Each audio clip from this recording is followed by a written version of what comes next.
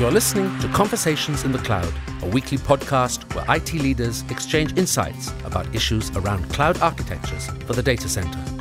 And now your host, Alison Klein. Welcome to Conversations in the Cloud. My name is Alison Klein, and I've got Mark Thiele here with Switch. Welcome to the program. Thanks. It's great to be here. You are the Executive Vice President of Data Center Infrastructure, I believe, at Switch. Specifically, EVP of Data Center Tech. In that role, I'm responsible for a little bit of forward thinking relative to the data center, some of the partners that we look at, and also on messaging and thought leadership about what Switch does. We're sitting in Las Vegas at VMworld recording this, and you've got the SuperNAP data center here in Las Vegas. Why don't you just tell us a little bit about SuperNAP and what you guys are running in Las Vegas and how that fits in with Switch's overall strategy? Sure.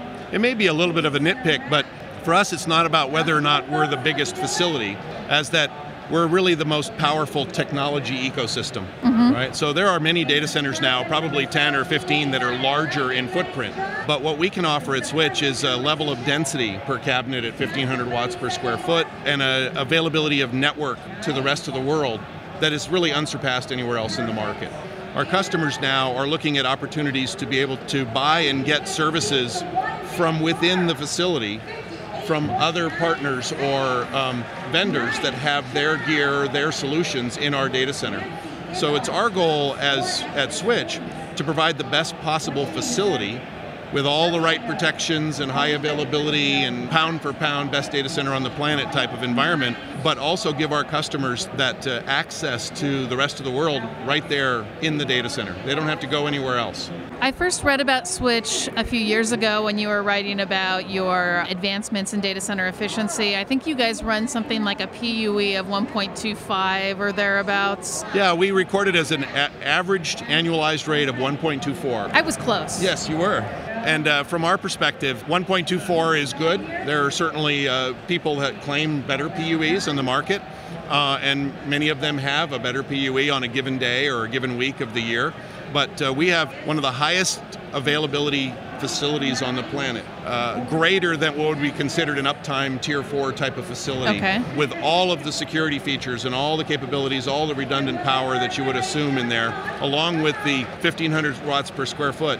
And we run day in and day out at around 124. Interesting. And you're located in Las Vegas. So my next question is, what kind of cooling are you utilizing? And up until a couple of years ago, most people wouldn't have thought of using outside air, even in a place like San Jose, which is yearly much cooler than Vegas.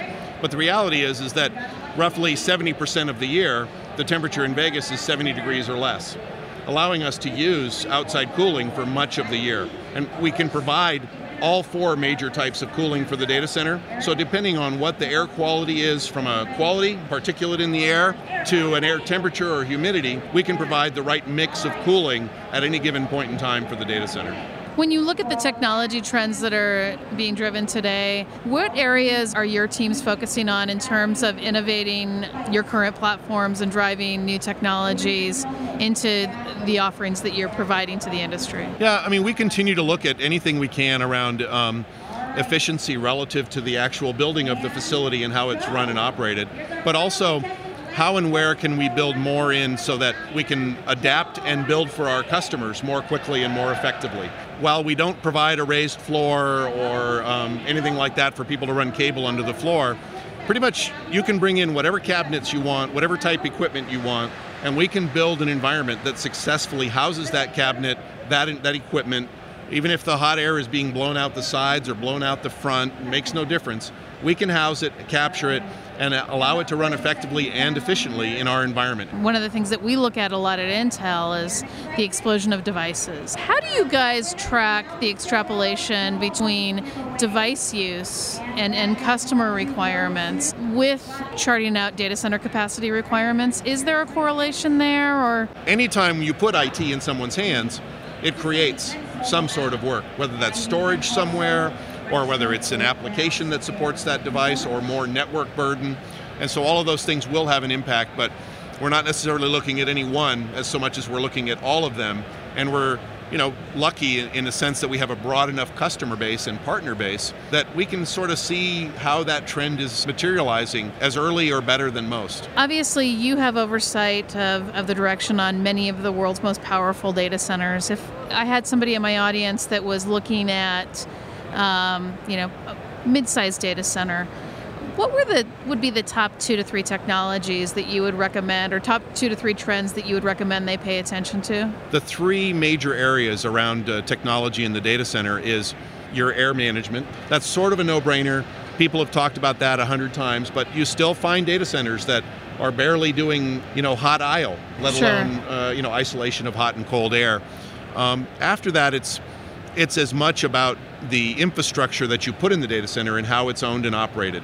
And one of the other big areas really is, so you've got a virtual environment, but what are you doing to manage the life cycle? What are you doing to ensure that people aren't spinning up instances in your cloud now that they can, and then not utilizing them effectively, right? What are you doing to really say that the workload that you have running in your data center is not just managed in a space that's efficient, but that workload is actually efficient, because it's the workload you need to run your business. Even though we've been harping about it for years now, that's still the biggest area of opportunity in IT from the data center.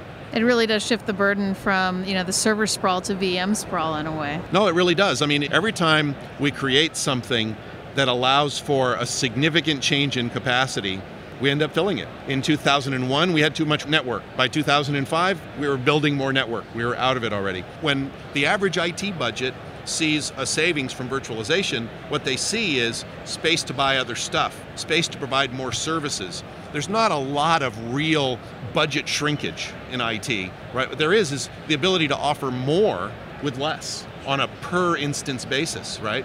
Yeah, it means that IT management will always be present, and you guys will not be obviated anytime soon. No, I don't think so, yeah. I know that you blog quite often. Do you want to tell the listeners where they can find your blogs? Sure, www.switchscribe, SCRIBE.com, switchscribe.com.